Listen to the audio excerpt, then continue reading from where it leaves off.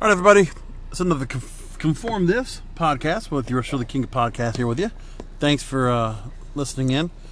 Right now, I'm going to go ahead and talk to you a little bit about Avengers Endgame, which just finished watching at the Regal Theater here. It's 3:16 in the morning as I'm leaving the theater. So I guess it must have been about 3 hours, 15 minutes or so. No spoilers as promised, but I got to tell you this. Something to be said about how any movie can become a trilogy, or just be able to put us like a web of all different stories and of all different characters of the Avengers. And I don't know any other franchise or any other movie that could have gone through that much complexity. All those different storylines that came together and how they were able to just put them all together and encompass it and just wrap it up. You know, you talk about how hard some series are, for TV series, and how hard it is to get a real season finale out of it. And to see if we can actually get a story that gives us a proper ending. And everything kind of wraps itself up in a neat little bow. I don't know how the Marvel Comics did it, but I mean, obviously, something has to be said about the Marvel Comics and the legacy that they have based on what was written. The comics that Jack Kirby and Stan Lee brought to us, decades ago. Decades upon decades ago, they were able to successfully put together a lot of different characters and stories, and somehow, some way, this got put together, and they did it. I don't know. It's amazing how it got put together. It's amazing how all those characters were used, and everything worked. It's fascinating. I was so impressed by this movie. For an action movie, also, again, you don't have superhero movies that really end like that. And for anybody who's basically a fanboy or just a Marvel fan, you couldn't have asked for anything better. This is the pinnacle. Okay? The bar is set now. It can never be broken. I don't think it ever could be. All I heard from people coming out of there was they were all content. No one was upset. Nobody felt like they were nitpicking anything. And to insatiate an audience like this of rabid fans that are very critical of the MCU, well, they didn't go home dissatisfied. And even though this is a big, bloated, huge movie franchise, among everything else, I have to give credit to the creativity of what was the material that Kevin Feige and all the other people that worked on this project were able to do. Disney being involved, taking over this whole franchise, could have screwed things up badly. And, some of the stories they had in between could have kind of hurt things on trying to, wrap everything up. But they did it. They accomplished it.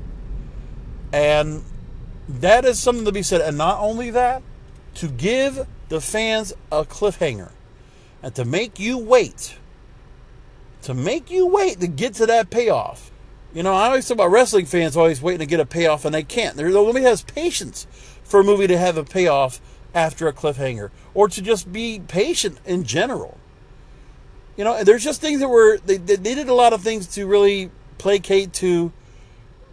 Anybody who was a Gen Z person, anybody who was, teens, 20s, 30s, 40s, they catered everybody. And this movie, I don't see how it doesn't make $2 billion. I don't see how they don't make all this money. But I'll tell you, it's an experience. It's really, epic upon epic. You just don't see movies like that anymore. It felt like something like how I would have seen out of some epic, movie like you can say like a Cleopatra, or like the Ten Commandments, or, like a Gone with the Wind. It had that kind of epic feel to it for a superhero movie.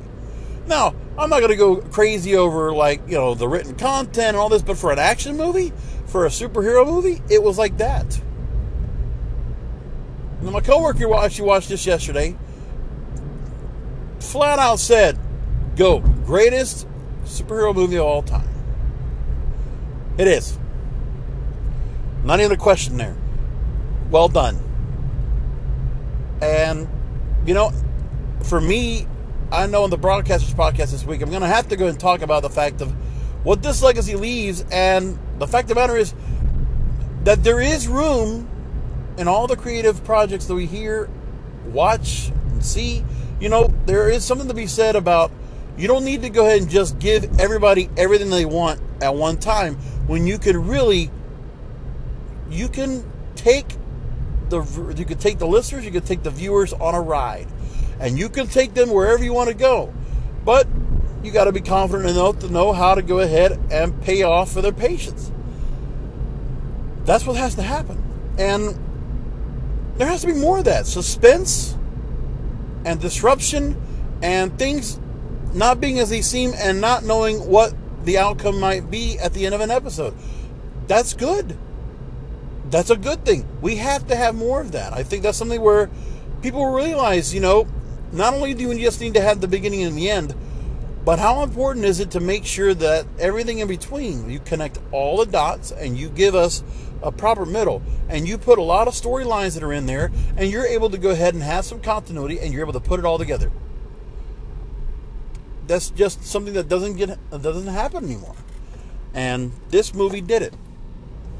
And this movie will surpass anything else in 2019. There's not even a question. There is no movie that will make this kind of money. Star Wars, no chance. We'll have no chance to make this kind of money. Even if it is the close of their saga. And I guarantee you, they're going to mess up that saga. They're already kind of sour on Star Wars anyway. No. They didn't. And, you know, left in despair, and nobody had any prediction as to how this was going to end. And you go well into the movie, and you still don't know how it's going to end. You just hope it ends for the good. But you don't know.